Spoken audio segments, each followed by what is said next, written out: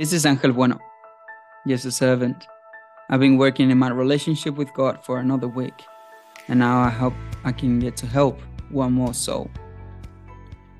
I wanted to start by sharing something. A couple of weeks ago, a friend of mine who has a ministry, this ministry is Fire Up Ministries, and he interviewed me.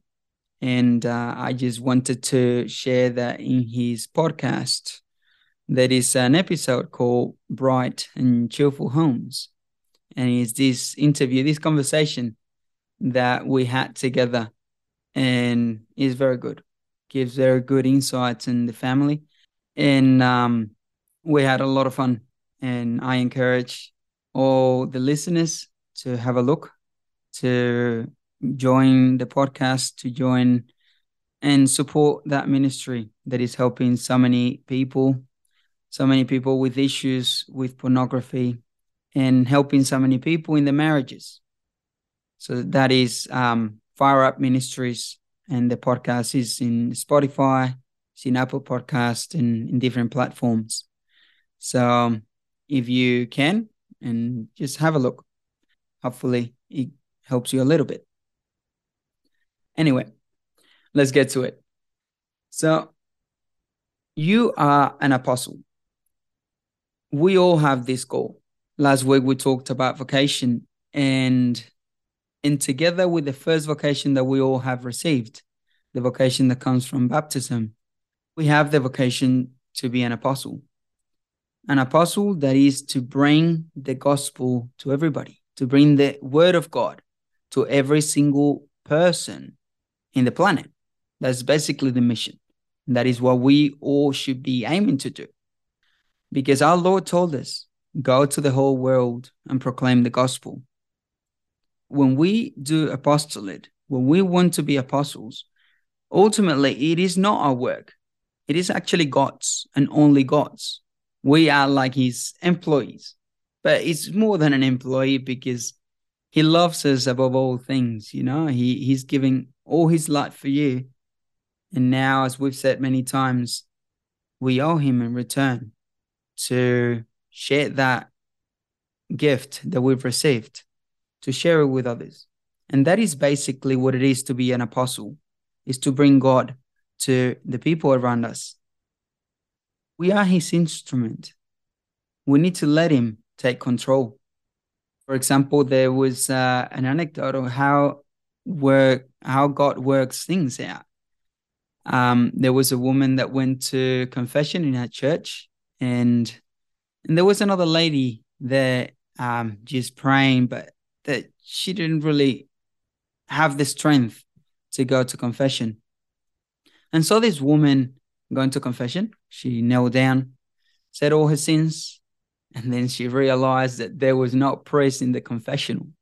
So she actually left with a massive smile in her face, laughing at herself. But this really touched this other girl that was waiting, trying to find the courage to go to confession. And eventually, this girl said, wow, if this woman was filled with so much joy going to confession, I have to do it. And she worked herself, and she found a priest and went to confession. Not to the empty confessional, with a priest. So this is the way God works.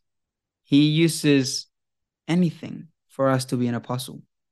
And that joy from that woman, even though it was for that mistake of thinking that there was a priest in the confessional, she changed someone's soul. But ultimately, what we need to do, what we really do need to do is praying. When we pray and sacrifice, we are showing our Lord how much we care about things. If somebody comes to mind that you will like him or her to be closer to our Lord, the first step is prayer. The prayer, vocal prayers, but also the prayer of the body, that is sacrifice. So for example, Saint Josemaria used to say prayer, sacrifice, and in a third place, in a very, very much third place, action.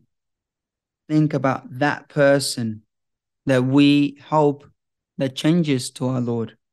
And when we think about that person that maybe is now coming to mind, we need to remember that the first person to change is ourselves. We've said this many times. And it is when we change ourselves, when we actually, through that prayer, step 1 and step 2, prayer and sacrifice, it's actually when we will be able to change other people around us.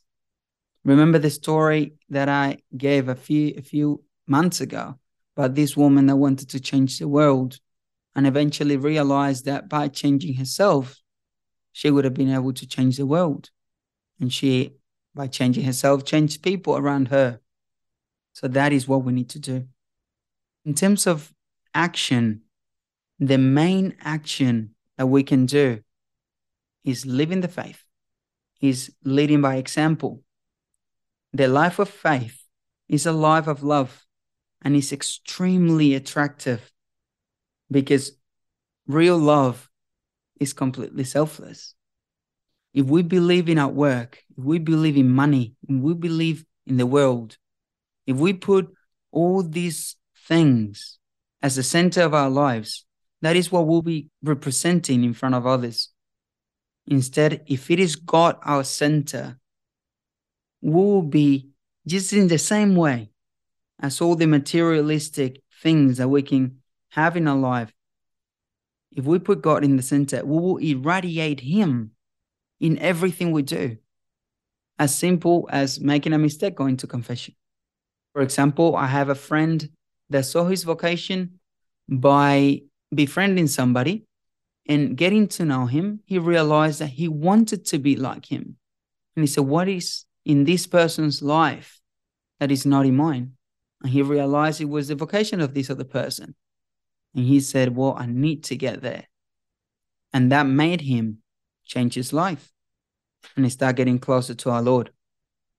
Also, when we focus on prayer and sacrifice, action will come natural. The Holy Spirit will be able to work through us. We will do exactly what the other soul needs. We will not need to make great efforts. It will just come natural. Most of the time, it's not about lecturing on the faith that sometimes we tend to do. Like, this person is wrong, or I need to correct him. And he might actually come across as proud. So that's why we talked the other day about that we need to form others. But the first step with prayer and sacrifice is being a friend. If I don't know somebody and I approach him and tell him that he's wrong, he's going to tell me to go away. Instead, if that person gets to know me and I get to know that person, then the Holy Spirit will show that person that maybe, I try to say this with a lot of humility, but maybe there is something that that person is missing in his life. And it's clearly not me. It is God that I try to put in my life every day. But that's the same with you and with the people around you. So instead of lecturing, we just need a kind word, a gesture, a gentle service to live that spirit of service, because it is by becoming servants that we'll be real disciples. Compassion and humility are so attractive. A virtuous life is attractive. And people, when we live virtuously, when we live with compassion, understanding the person on the other side, being humble, not being proud, not thinking that we know better. I do myself fall in that all the time. But thank God I have a beautiful reminder next to me. That is my wife. We live in a society that sadly is full of vices and addictions. It's a non-intentional, selfish society. In our society, we can see that in workplaces, people try to step on each other in order to grow. And most people just look after themselves. They don't have anybody but themselves in mind. But it's not because they want to. It's because it's a human tendency, something that comes from original sin. We just need to remember during the COVID time and the toilet paper, it was ridiculous that people just went crazy and they forgot. And I remember one day my wife went to the shops and there was an old lady that really needed some toilet paper, and there was none. And I remember my wife, we said like, hey, I've got some. And then she tried to work out something to give it to her. Or for example, in our society, so many times we see that with the selfie culture, in which people will smile at the camera, and as soon as the camera is down, they go back to a very sad face. I used to see that a lot when I was in university on the train, when I was going to my classes, and people will be taking selfies, and yeah, as soon as the phone went down, they went to check the pictures that they liked it, but the face fully changed. We live in a society that the gentle faces go only for the cameras. They go only for social media. So we have a duty to change this, to have that gentle personality, that humility that is not for the cameras, is not for social media, but is for a neighbor, for the person next to us. The criticism sometimes comes before compassion, but it needs to be the other way around. We need to substitute criticism with compassion. We need to understand it's a gift of the Holy Spirit for a reason. We need to understand the person next to us and love them. We need to change the I am right, it's my right, for real love for the other person. So this is our duty. And we, as we said last week, we will be judged for those times in which we could have helped, but we didn't. We need to remember as well that most of the time, we don't need to do anything extraordinary, but just let God be the center of our life. And He'll be the one working. He'll be the one doing the hard work because it's what He wants. He doesn't demand great things from us. All He wants is that we love Him, that we put Him first. And He has already chosen you. He has put you exactly where you are for a reason. He chose you to be where you are, in the family that you are, in the workplace where you work, in the train that you take in the mornings, in the bus, or takes you to the cafe where you get your coffee in the morning. He has chosen you to be part of this beautiful work that is salvation, that is the redemption of all souls. And it's exactly where you are. You're so valuable. We all are. We are meant to be the 21st century St. Paul, the 21st century St. James. Put the saint that you have devotion to. You are meant to be that person today, wherever you are, doing the things that you normally do. And it is by putting our Lord in the center of our life, by becoming ipsa Christus, the same Christ. It is then when He will be able to work through us. There is another anecdote that I heard of a woman that went to confession in northern Spain, in a beautiful sanctuary to Our Lady. And there's a lot of confessionals there. So this woman went to confession. Her husband had not been to confession for many years, I think like 20 years or so. So she went in. She had prayed a lot. She had done all she could to try to convince her husband to go to confession. So anyway, she went in. She was doing her confession. Her husband stayed out. And the doors of this confessional were made out of glass, so she could see through. And at some point, this man comes out of another confessional, says something to her husband. Her husband looks at him, gets up, and jumps in the confessional. So she was like, what did just happen here? This is a miracle. So anyway, she finished the confession. She ran out and looked for this man that had talked to her husband and asked him, what did you say to my husband? He hasn't been to confession like in 20 years. And now, what did you say that made him go in? And he said, I just tap him in the shoulder and say, hey, man, it's your turn. And that was it. So finally, in a very different way than what the wife had expected, her prayers were answered. And it was so simple as a man saying, hey, it's your turn to go to confession. So our Lord will do the work. You just need to be an apostle that preaches the word of God, not just by words, but by actions. Linked to what I said before, we should never waste the chance to talk to somebody that needs to hear about God. We should not be afraid. St. John Paul II screamed it even when he was very old. This is one of the few memories I have of St. John Paul II. He screamed, even though he was very old, be not afraid. We should not be afraid of talking of the most beautiful thing we have in our life, and that is God. As we said last week, we don't want to find out in the final judgment that somebody is being condemned because he passed by us and we didn't say a word. So Matthew, in his gospel, he tells us something that should really push us to bring God to other people.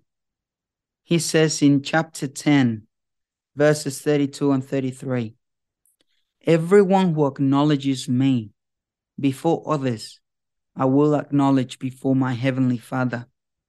But whoever denies me before others, I will deny before my heavenly Father.